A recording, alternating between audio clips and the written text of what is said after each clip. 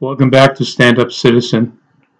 This episode is about norms and how they're getting busted. I don't know about you, but I am sick and tired of persistent, damaging, broken norms. Following norms is vital to proper government functioning. Professor Edward Watts has written recently about a comparison of the Roman Republic to our time. And recent events like changes to filibuster rules and other congressional procedures, as well as the increased heated political rhetoric, caused him to be concerned. Quote, "It is profoundly dangerous when a politician takes a step to undercut or ignore a political norm. It is extremely dangerous whenever anyone introduces violent rhetoric or actual violence into the Republican system that was set up to encourage compromise and consensus building," unquote. The solution, in his opinion, to keeping the Republic healthy, if we're going to use Rome, as the founders did, as a guide, is for citizens to reject changing and violation of norms developed over 2 centuries. So the big question to me is, what kind of country do we want that cannot adjust to a crisis due to one incompetent president and bad faith all around? What are the precedential, not presidential, effects of a lack of action by the president on the COVID catastrophe? We should be able, the Congress should be able, to compel action by the president in a national emergency, such as pass a veto-proof law, or perhaps a writ of mandamus to compel him to do his job by invoking the Defense Production Act. Remember, one of the key problems the framers wanted to tame was the negative effects of faction, the damaging effects of faction that they observed in all ancient republics. They studied failed republics very closely. Another was to prevent one branch from gaining too much power, or the aggregation of power by 2 of the 3 branches to overwhelm the others. So with that in mind, I want to let you know that Mitch McConnell doesn't understand the separation of powers, the idea of co-equal branches of government. How do I know? He said on camera he wants to know what Trump will support before he puts a bill up for a vote. He doesn't want the Senate to, quote, spin its wheels, unquote, as if our government was set up to be highly efficient. Even in the COVID crisis, he made the same statement. To extend the Rome analogy a little too far, perhaps, he's fiddling while Rome burns. Mitch, pass a bill that the Senate and the House want to enact. If the president doesn't sign it or vetoes it, then override the veto.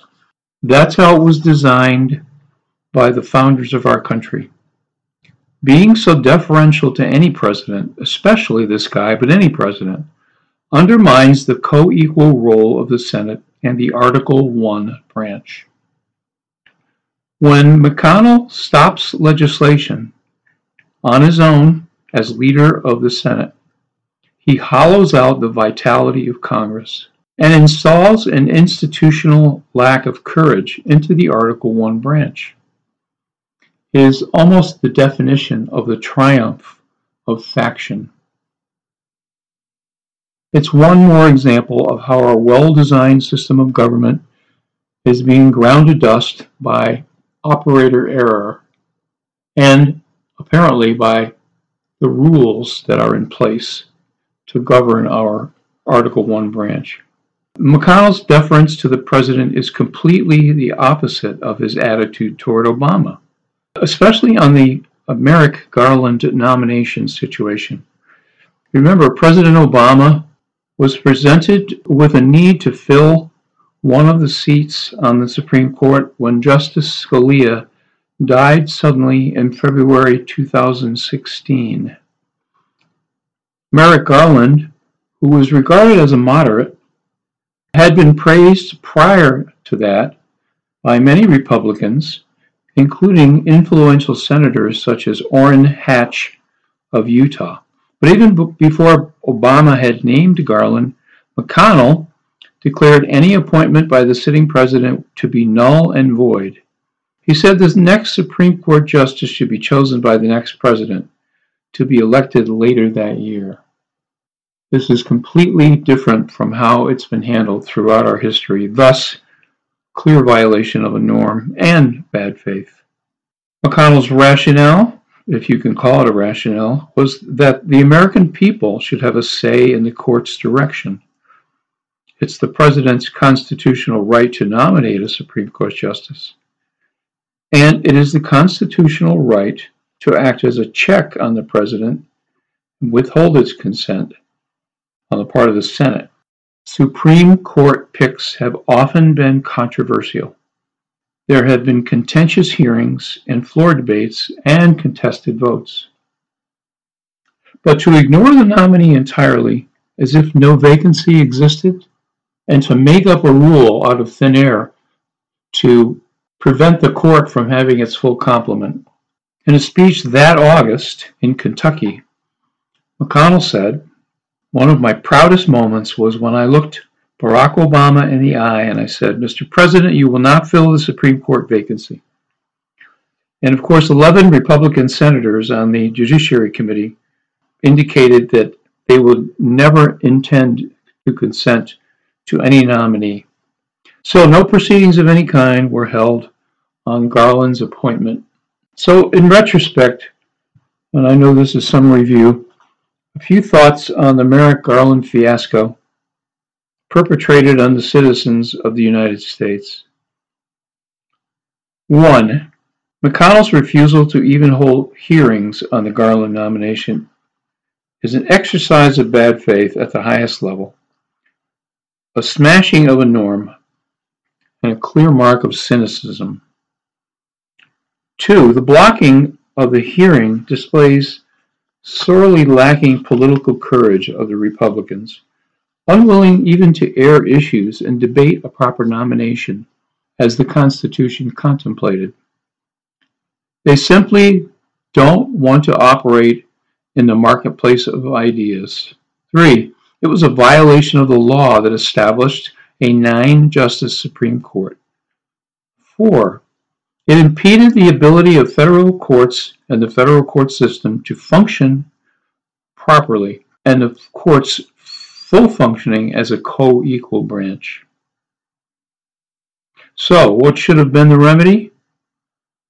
Well, changing the Senate rules to limit the majority leader's ability to block something on his own, especially well-established nomination and consent process rules. Maybe file a writ of mandamus against Mitch, compelling him to do his job. Also, there could have been a challenge to the Senate rules in court that allowed this travesty.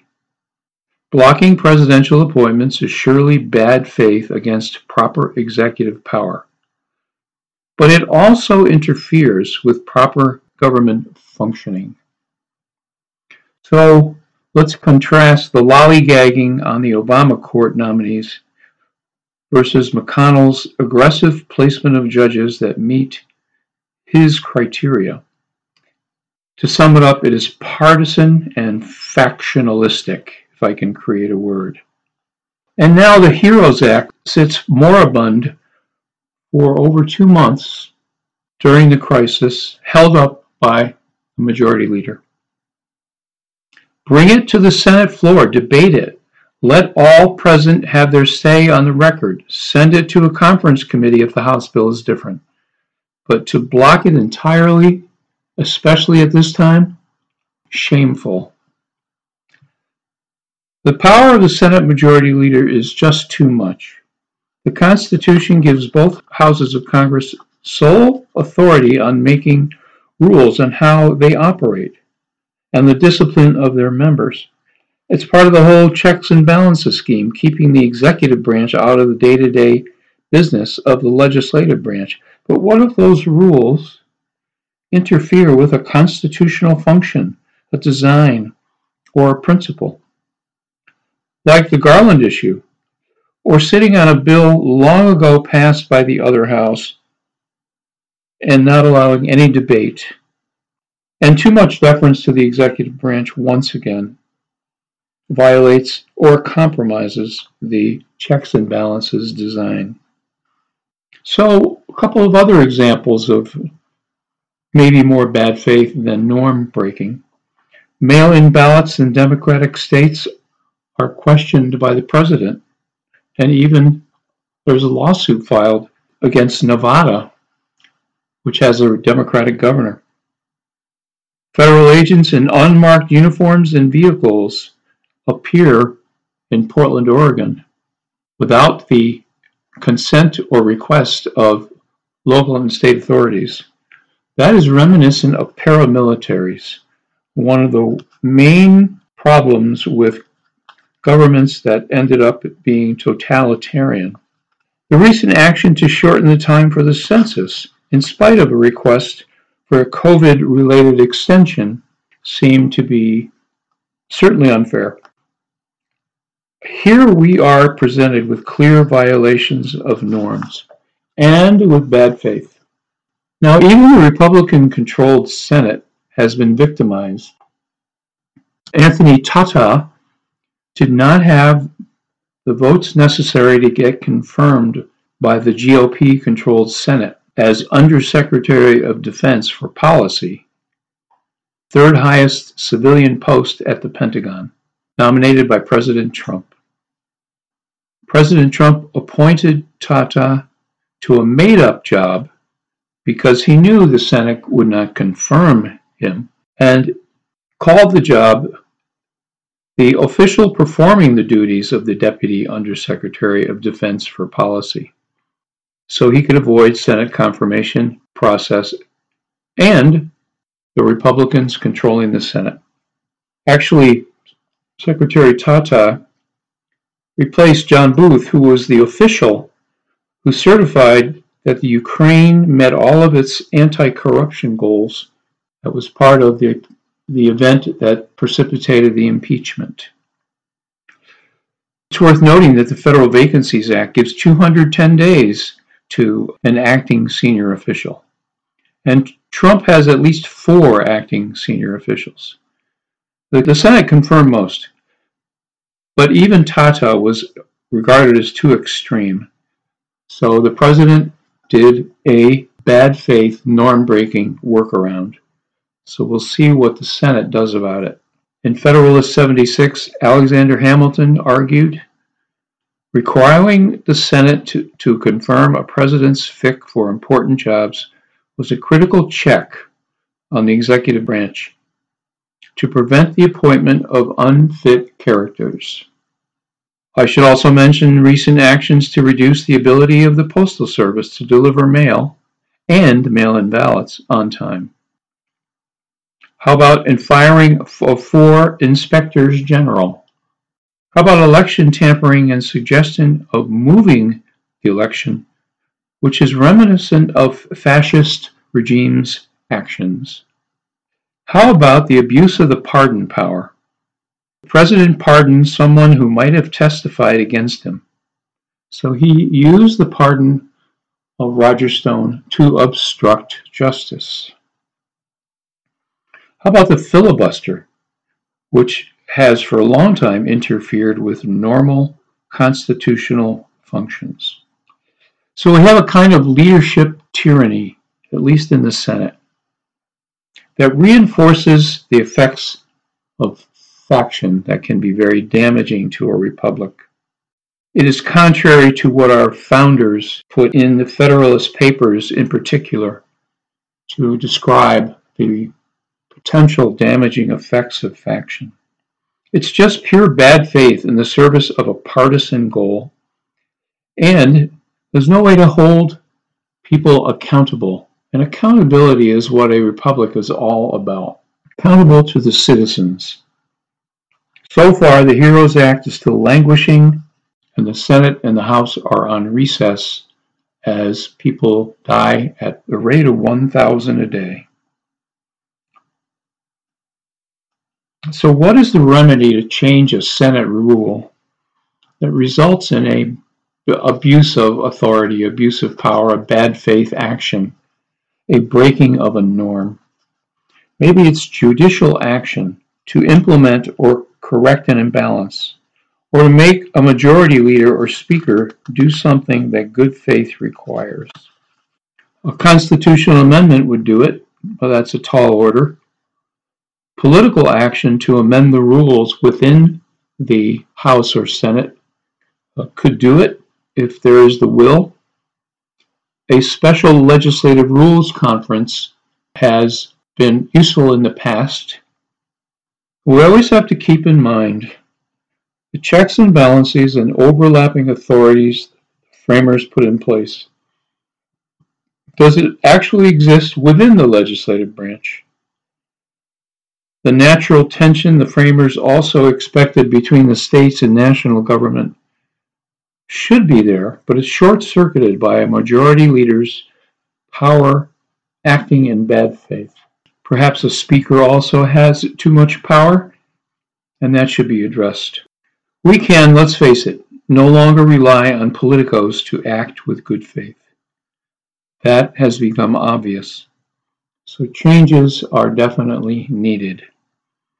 For example, we should have a rule, something like a bill passed by one house must be handled within 30 days of passage, or it must somehow be moved along within a certain time of passage.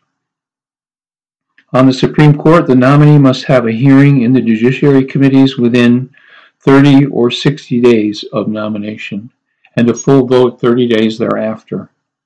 The principles are clear. No one person may intervene in or block a constitutional process, or Supreme Court nominees. But I guess we have to consider that the rules really are okay, but abuse by an individual causes our situation to be way out of bounds.